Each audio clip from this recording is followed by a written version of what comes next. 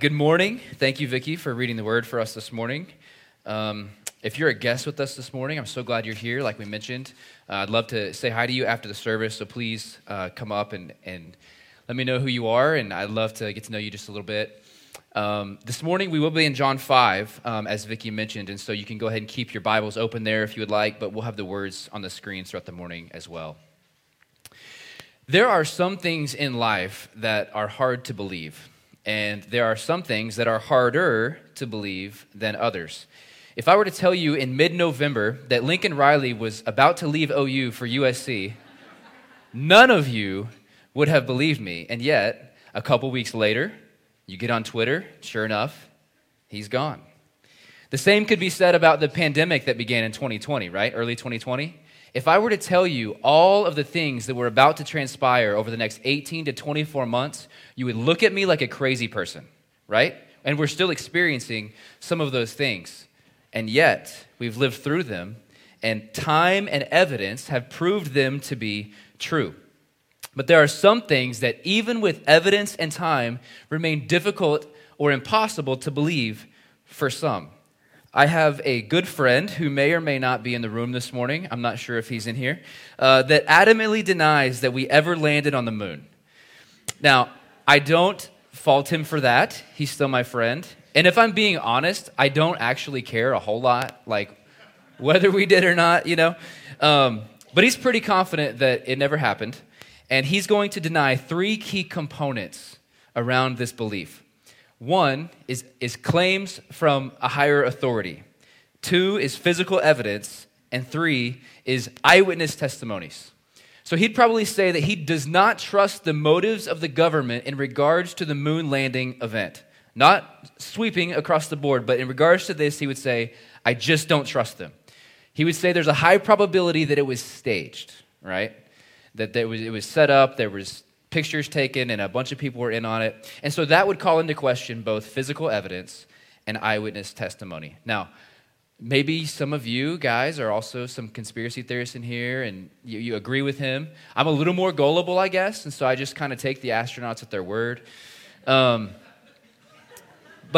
I'm really not trying to make him look bad. Here's the point.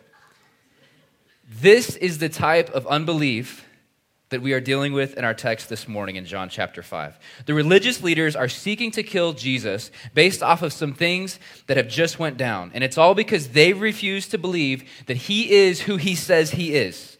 They've been told about or seen for themselves. They've heard from a higher authority. They've seen physical evidence. And they've heard from eyewitness testimony. Now, like my friend, they call into question first the authority that is making the claims. And because of that, they reject both physical evidence and eyewitness testimony. So I know we have a lot of guests in the room, so many of you have not been with us the last several weeks, and that's okay. I want to go back just a little bit and remind us where we are in John. First, the entire purpose of the book of John is found in chapter 20, verse 31. These things are written so that you may believe that Jesus is the Christ, the Son of God, and that by believing you may have life in his name. That's the point of the whole book. That's it. That you would believe that Jesus is the Son of God and that you'd have life in his name. Now, if we zoom into chapter 5, I don't want us to miss the reality that we will be preaching 3 total sermons on John chapter 5, but they happened over 4 weeks. We took a break for our big 10-year party, and we had baptisms. So over 4 weeks, we're hearing these sermons, but it happened immediately in succession in real time. So there was immediately the healing at the pool, and then Jesus goes right into his discourse. So I want us to be aware of that. So I want to just do a brief recap of the whole chapter. So in verse 1, we're told that Jesus goes to Jerusalem because there was a feast. And on the Sabbath, he heals that man who had been an invalid for 38 years. And because it was on the Sabbath, the religious leaders became angry with him. So he says in verse 17, "My Father is working until now, and I am working." And then in verse 18, he says, "This," John tells us, "was why the Jews were seeking all the more to kill him, because not only was he breaking the Sabbath, but he was even calling God his own Father, making himself equal with God." And then as we heard last week, Jesus engages the religious leaders, even though they refuse to believe him. He explains to them that he's doing nothing on his own accord. He's walking in step with his Father. God, he claims, Jesus is claiming, has given him authority to execute judgment. We saw all this last week. And then an hour would soon come when those who have died will hear the voice of the Son of God and live. No wonder they accused him of blasphemy. These are massive claims that Jesus makes about himself. And that leads some to argue that the things Jesus said and did on that day, that Sabbath day in John 5, are what ultimately cost him his life. I think I've got these quotes on the screen for you as well. William Barclay, in his commentary on John, says this: "It is an act of the most extraordinary and unique courage. He must have known that to speak like this was to court death. It is his claim to be king, and he knew well that the man who listened to words like this had two alternatives. The listener must accept Jesus as the Son of God, or he must hate him as a blasphemer and seek to destroy him. There is hardly any passage where Jesus appeals for men's love and defies men's hatred as he does here."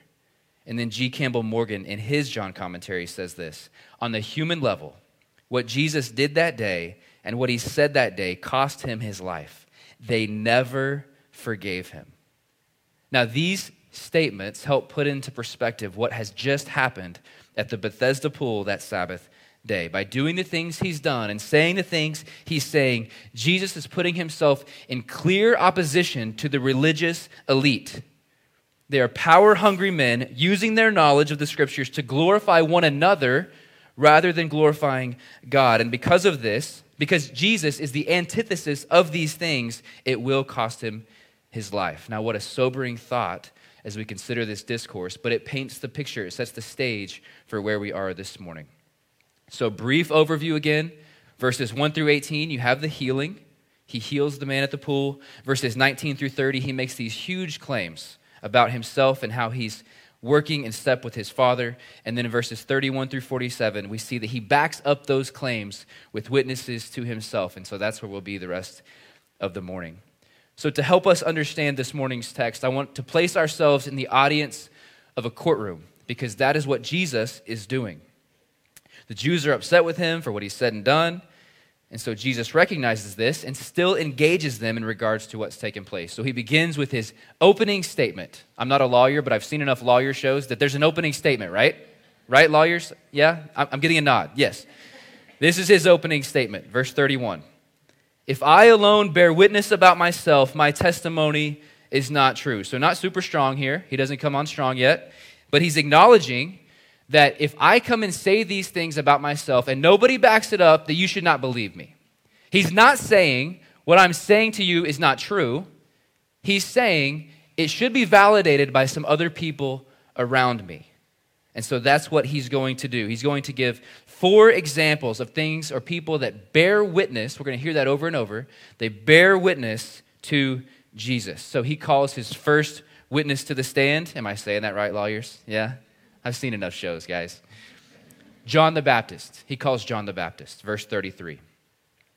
"You sent to John, and he has borne witness." There it is. John has borne witness to the truth. "Not that the testimony that I receive is from man, but I say these things so that you may be saved. He was a burning and shining lamp, and you were willing to rejoice for a while in his light." So what do we know about the baptizer so far just from the book of John? Let's go back to John 1, verses 6 through 8. "There was a man sent from God whose name was John. He came as a witness to bear witness about the light, that all might believe through him. He was not the light, but he came to bear witness about the light." So John came not to point to himself, though he did have a following, but that wasn't his goal. He came to point to Jesus. He came to say, I'm not the guy, but I know the guy, right? Later in chapter 1, verse 22. "So they said to him, 'Who are you?' We need to give an answer to those who sent us." So we're just in chapter 1, and people are getting upset. We need to give an answer. Somebody's sending them to John to find out what's going on here.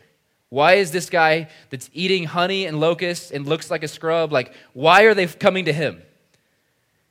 What do you say about yourself? So he responds, he quotes Isaiah 40, I am the voice of one crying out in the wilderness, make straight the way of the Lord. Verse 24, now they had been sent from the Pharisees, so we find out who's upset. The Pharisees sent these people. They asked him, then why are you baptizing if you're not the Christ or Elijah or the prophet? And he answered them, I baptize with water, but among you stands one you do not know, even he who comes after me, the strap of whose sandal I am not worthy to untie. Verse 29, the next day he saw Jesus coming toward him, and he said, behold, the Lamb of God, he takes away the sin of the world. This is he of whom I said, after me comes a man who ranks before me, because he was before me. And then he says clearly in verse 34, I have seen and borne witness that this is the Son of God. And then he does it again the next day. John was standing with two of his disciples, and he looked at Jesus as he walked by and said, behold, the Lamb of God. And his disciples said, all right, we're going to go follow him now instead. So they leave John and they go follow him. I just wonder, like, how many times did John do this when he interacted with Jesus? Like, it was every time he saw him, he said, behold, the Lamb of God. We only have these two examples, right? But that was John's role, right? Not to point to himself, but to point others to Jesus and say, this is the Lamb of God. Now, Jesus, in our courtroom illustration, that's a solid start. That's a solid first witness. He then calls his second witness to the stand his own works. Verse 36, but the testimony that I have is greater than John. You've heard from John, but the testimony I have is even greater. For the works that the Father has given me to accomplish, the very works I'm doing in front of you, they bear witness, there it is again, about me that the Father has sent me. So what have we seen so far just in John? In chapter 2, you remember the wedding feast. They ran out of wine. And so Jesus' mom came to him and said, they're out. And so he takes the water and he turns it into wine. That was his first recorded sign. In chapter 4, whether or not you want to call it a sign or a miracle, he meets the woman of Samaria at the well, and her life is changed forever as a result of engaging Jesus. And so what does she do? We read in verse 39 of chapter 4, many Samaritans from that town believed in him because of the woman's testimony. He told me all that I ever did. Then he returned to Cana in Galilee, where he performed the miracle of the water to wine. And he meets the man whose son is at the point of death, and he heals him at his word. And then in chapter 5, we see the man who he's healed, who's been an invalid for 38 years. These works, and many more to come, testify to the fact that Jesus is the Christ. Witness number 2. And he keeps going. He calls his third witness to the stand, God the Father. And the Father who sent me has himself borne witness, there it is again, about me. His voice you have never heard, his form you have never seen, and you do not have his word abiding in you, for you do not believe the one whom he has sent. Commentators are going to also mostly agree that verse 32 is about the Father. There's another who bears witness about me, and I know that the testimony that he bears about me is true. Now, this one was probably the hardest for them to believe, and for obvious reasons, okay? So Jesus says, you've never heard from God, you've never seen his form, and though they were devoted students of the Old Testament, Jesus tells them that God's word is not abiding in them. This had to be so confusing because they could recite so many scriptures over and over, and Jesus saying, his word does not abide in you. And this argument also is somewhat circular, right? So the Father is bearing witness about the Son is glorifying the Father, and they can't understand because they haven't heard his voice and they haven't seen his form, even though the Son of God is standing right in front of them. The fourth and final witness that Jesus calls to the stand is a big one because he's going to undoubtedly remove himself as a defendant. Have lawyers, have you ever seen this? He takes himself off as a defendant and then he puts them on trial. The fourth witness we see are the scriptures, verse 39. You search the scriptures because you think that in them you have eternal life, and it is they that bear witness about me. Jump to 45. Do not think that I will accuse you to the Father. There is one who accuses you, Moses, on whom you have set your hope. For if you believed Moses, you would believe me. He wrote about me. But if you do not believe his writings, how will you believe my words? So the very foundation for the Jews' tradition is the final witness that he calls to the stand. And he clarifies for them, I don't have to accuse you. I'm not going to accuse you. The scriptures are doing that for me. Moses accuses you. He wrote about me. So when he says Moses, he's meaning the first 5 books of the Old Testament. Genesis, Exodus, Leviticus, Numbers, and Deuteronomy. And I can't help but think of Luke 24. That when right after the resurrection, the 2 disciples are walking on the road to Emmaus. And so the crucifixion has just happened. The resurrection has literally just occurred. And the tomb is empty. And they're walking and they're talking about all these things. And so as they're talking about these things, Jesus just appears. I mean, it just says and Jesus started walking with them. So Jesus is walking with these two people and they're talking about what's just happened. And it says in verse 16 of Luke 24 that their eyes were kept from recognizing him. So Jesus asked them, hey, what are you guys talking about? What's going on here? And their response in verse 18, are you the only visitor in all of Jerusalem who doesn't know what just happened? Well, of course he did. It happened to him, right? But I don't know if this is kind of sick of him, but he's like, wait, what do you mean? He keeps going, right? Even though he knew. So he's like, well, what things? And so they're like, all right, well, I guess we need to tell this guy, right? He doesn't know what's going on, but they're talking to the Son of God. So they begin to share with him what happened with the crucifixion, how the tomb is now empty. In verse 21, they say, but we had hoped that he was going to redeem Israel. We hoped it was him. And besides all this, it's now the 3rd day since these things have happened. So they're so confused. They kind of trusted in Jesus. We wanted him to be the guy, but now the tomb's empty? What is happening? To which Jesus replies, you morons. Well, that's my translation. He says, oh, foolish ones. You're so foolish and slow of heart to believe all that the prophets have spoken. Was it not necessary that the Christ should suffer these things and enter into his glory? And this next line is why it's relevant for our text this morning. And beginning with Moses and all the prophets, he interpreted to them in all the scriptures the things concerning himself. All of the Old Testament, according to Jesus, is brought to complete understanding in him. And this is the same conversation he's having with the Pharisees on that Sabbath day in John 5. Moses accuses them. Why? For if they believed Moses, they would believe him. But they don't. And so they don't believe him. And in so doing, he puts them on trial. Now, what a stunning reversal in our courtroom, right? That he just changes everything. He removes himself, he puts them on trial, and he shows them that what they're standing on is not actually getting them God.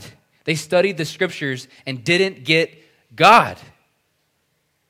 Why? Verse 38, his word did not abide in them. So, that's where we're at. So, what does that have to do with us? What does that matter? Why is Jesus bringing up these witnesses, especially if they won't believe? Why? I want to call our attention to verse 24 of chapter 5. So in chapter 5, verse 24 is right in the middle of the entire chapter, smack in the middle. So it is the hinge, I believe, on understanding chapter 5. And Jesus says this, whoever hears my word and believes him who sent me, he has eternal life. So for those who refuse to believe Jesus, both the words he's speaking and the actions that he's performed, there is eternal death. But for those who hear the voice of Jesus and believe in the Father who sent him, there is eternal life. I am a very simple man. I love math. Very simple. 2 plus 2 is always 4. Always. It is never 5. I assure you, it is never 5. This is basic math. Whoever hears the words of Jesus and believes the Father that sent him gets eternal life. It's important for us to understand that. Now, author and pastor Kent Hughes points out 3 ways in which the Pharisees got it wrong in our text this morning, despite all of these witnesses to Jesus. And I think we need to understand these 3 things. The first thing he mentions is they used the wrong approach. The Pharisees used the wrong approach. Again, we see in verse 39, they searched the scriptures because they thought they got eternal life in the scriptures themselves. Now, this made me think of a vacation that our family went on last summer. We took a trip to Colorado. I love to escape the heat of Oklahoma. If you're new to Oklahoma, I'm so sorry for what's about to happen to you in this summer. And some of y'all are from Texas, and you're like, you don't know anything, right? Houston, whoa. So we love to get out of the heat and go to Colorado. So we went. We were with some extended family, and a couple of those days we went to this ski resort that in the winter you snow ski and you know do all the fun stuff in the snow. In the summer it's cooler, and so they've got these roller coasters. You ride down the hill and all these fun activities for kids. It's a ton of fun. And so the one thing that we could do as an entire family, it was this scenic chairlift. It sits like 4 to 6 adults wide. So me and like all our kids, like and my wife, obviously, we're on this scenic chairlift, and so we're going up. And when you go up, it's just okay, right? Like you're looking directly into the mountain, you see some tall trees, and it's just okay. But you get to the top of the mountain, right? Like you're at the very peak as it starts to turn, and it turns you around, and you see down, and it's like, wow. Like you're seeing snow-covered mountains for miles and miles, things that you could not see from the base where you just were. All the people that you used to be around, like just before you left, they look like ants, like you can hardly see them. Like it's just remarkable, like for how far you can see. I love the weather's just so great. Like I got a coat on and I'm freezing. It's the best. I love it. Now imagine with me for a moment, if I turn to my wife and I just say, wow. Like right as we turn, like we get up to the chairlift, we turn and I just say, wow. She's like, yeah, wow. Yeah, I'm like, wow, this is majestic. And I go on and I say, can you believe the plastic that has constructed this chairlift? Like, look at this. Wow. Like the way it like just curves to allow us to sit so comfortably. Can you see? Look at those screws. Are those rust resistant? Whoa. And then I look up and see the wire, like, what a wire. Wow. That is just something else. She would look at me like a crazy person, right? Right? What is the point of the chairlift? Not so that we would marvel in the chairlift itself, right? Who cares about the plastic or the wood or the paint color or the wires or the rust-resistant screws? They need to be rust-resistant, though, let's be honest. The entire point of the chairlift is to usher us into something so much greater, so much more majestic, so much more amazing that we could not have done on our own. There's no way I could have taken my wife and our millions of kids, it feels like at times, up that hill, that mountain. There's no way. We never would have made it. But in a few moments, that chairlift ushers us into something so glorious, so majestic, so worship-inducing, and that is the point of the scriptures. This is how the Pharisees missed it, because they thought it was the scriptures themselves that gave them eternal life, and they missed God altogether. This is their point. The scriptures show us something more majestic and beautiful and amazing that we could not see apart from them. The scriptures take us there. So what about you? When you read the scriptures, what is your goal? If you aim for knowing Jesus, you will grow in both character and truth.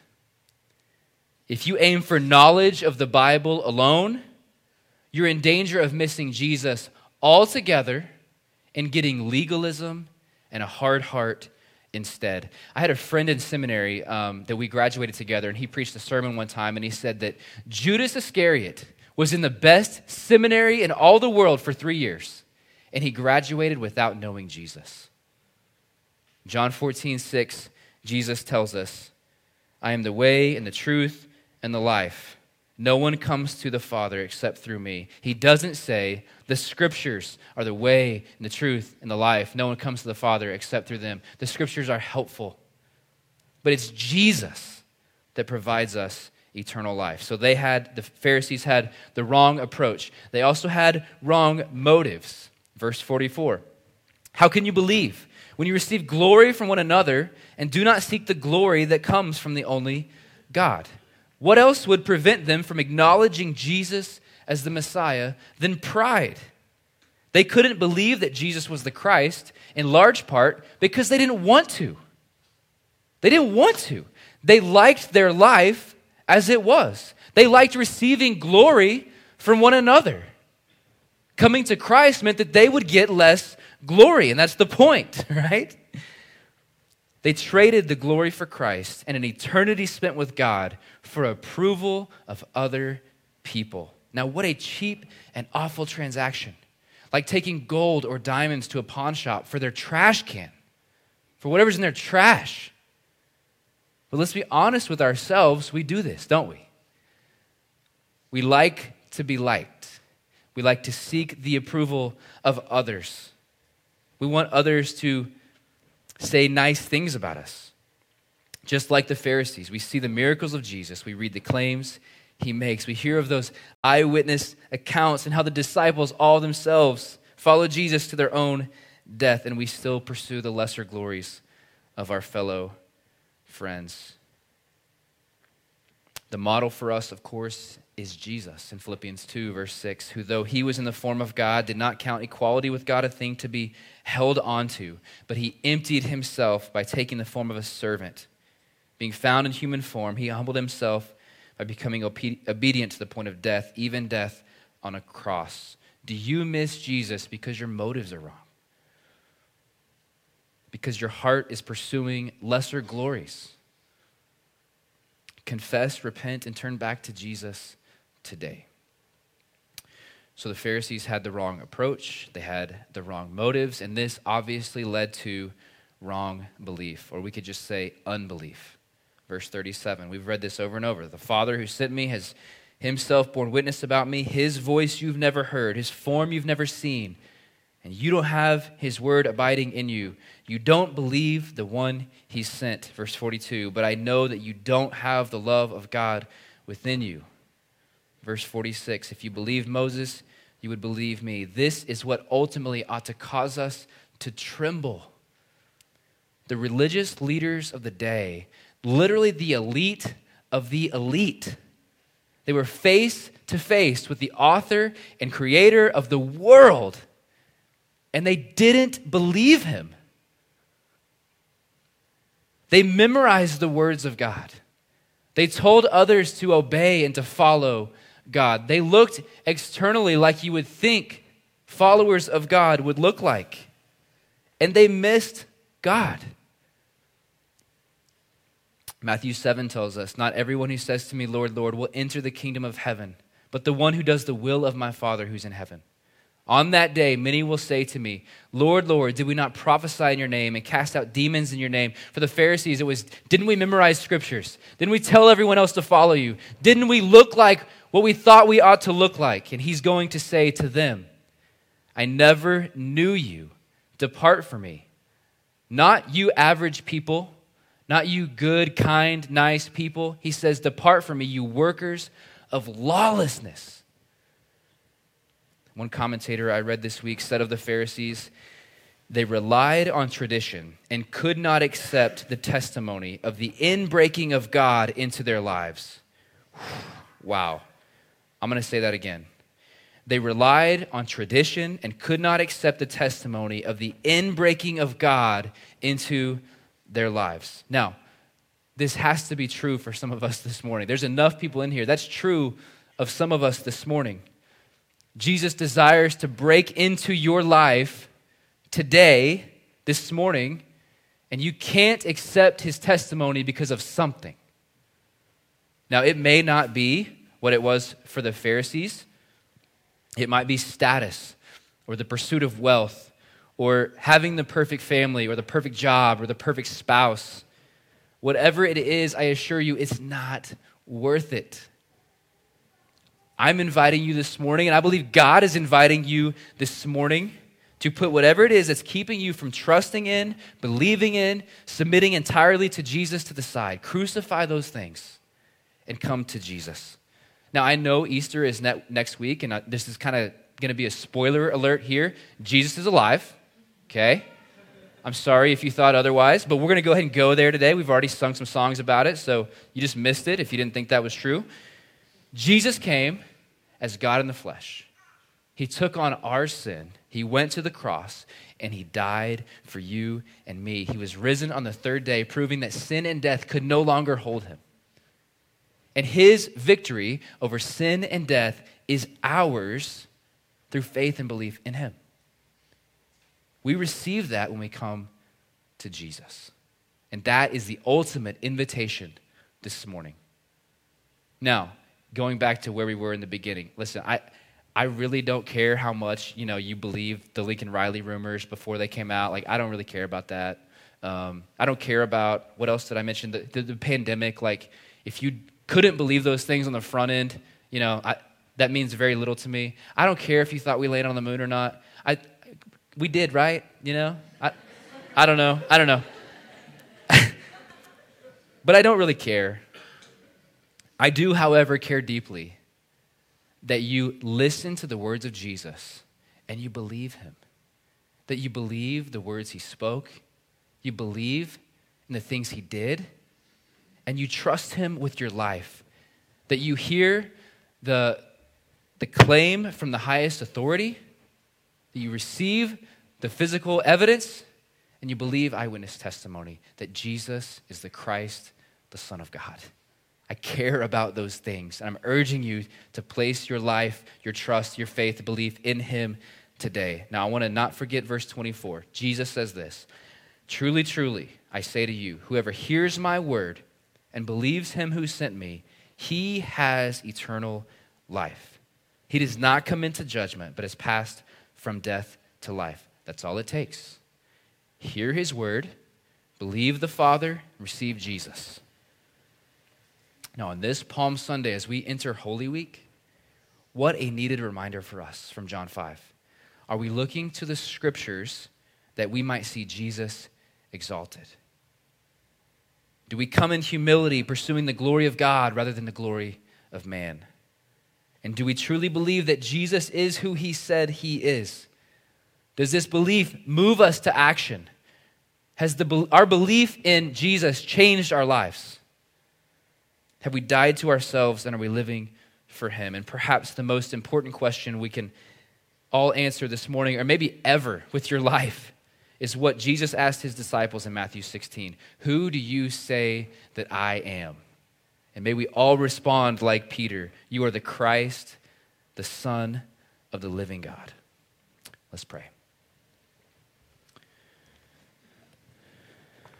Father, we thank you for this time that we can sit under your word. We thank you that it matters to us today in 2022, that your word has relevance to us, that you speak to us through your word and through your spirit meeting us in this place. And I pray that, especially for those this morning, that you may be doing something special in that the Spirit is convicting of sin or calling them to yourself. I pray that you would give them the boldness and the courage to respond. If there's any in the room that have yet to believe in you, I pray that right now in this moment you would cause them to believe. Drop the scales from their eyes and help them receive the grace and mercy offered to us in Jesus. And for those of us in the room who have been followers of Jesus for years and years and years, I pray that you remind us this morning that our belief, like we never move past belief in Jesus. There's nothing we graduate to from that. We stay in belief and faith in Jesus. And so would you grow our faith? Would you grow our belief in you? And when there are pockets of unbelief in us and it's hard for us to believe, it's hard for us to follow, it's hard for us to trust, would you help us to believe in you? We pray all these things in Jesus' name. Amen.